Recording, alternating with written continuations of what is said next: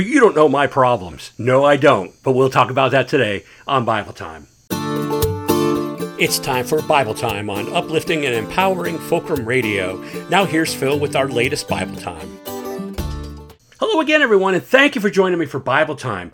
You know, we've all got problems. We've all got things that we wish weren't the way they were.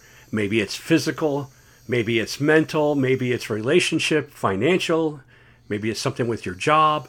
We've all got issues that we just wish would just go away, right? Nobody's life is perfect at all.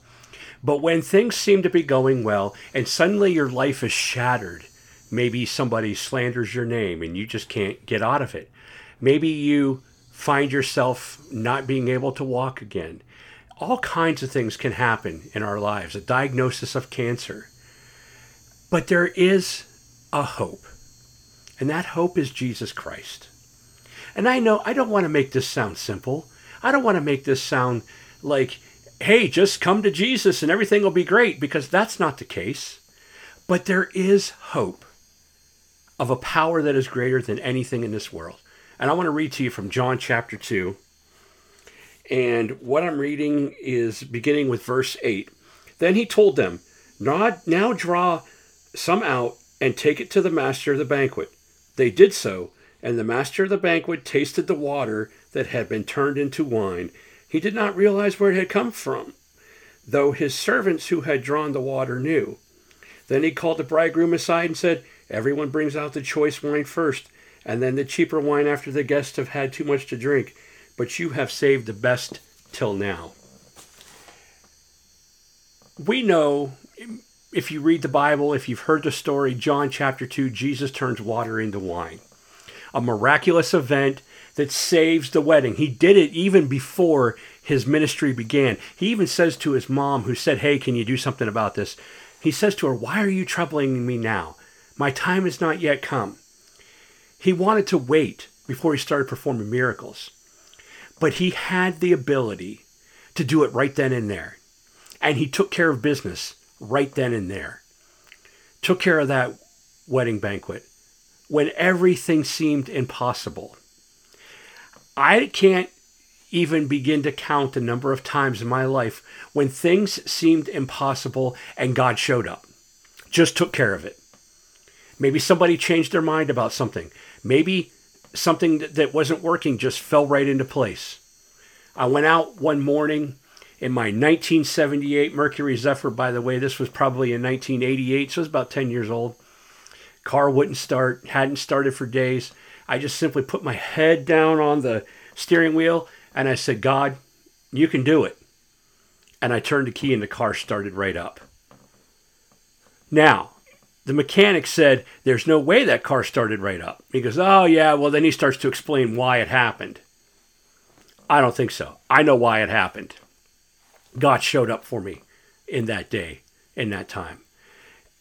And it won't always happen, but it's better to take it to God and see if he's willing to make it happen than to just give up and say, look, this is an impossible situation. I can't get out of it. Once you do that, you've let the enemy win.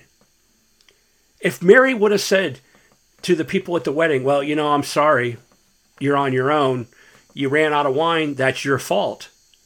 But no, she went to the Lord God. She knew who Jesus was. She knew the power.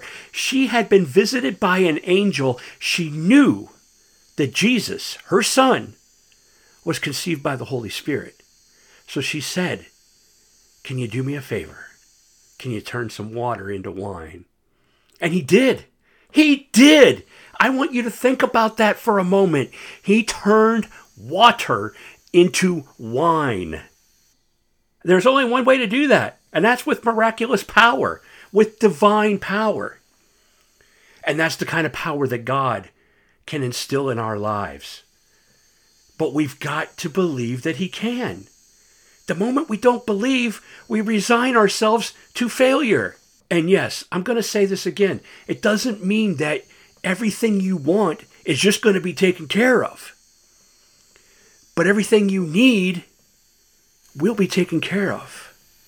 And what you need may not be what you think you need. It may be what you want.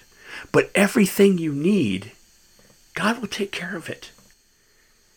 Later on in Jesus' ministry, he says, the sparrows of the trees, the birds of the air, they don't worry about where their food comes from.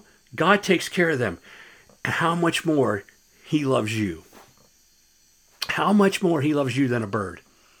He's going to take care of you. And I know this for certain, that in some situations, when you think it's impossible and you ask God to show up, boom, he does. Not always, but when he does, it builds your faith. It makes you believe more. It says, I can trust this God. So why not step forth today, boldly, into the presence of the Almighty God and say, God, are you willing to show up for me today? Here's what's going on. Are you willing to take care of this for me? Try it. See what God can do. Let God show himself to you. That's your Bible time for today. I hope you enjoyed it, and I'll talk to you again all real soon. And God bless.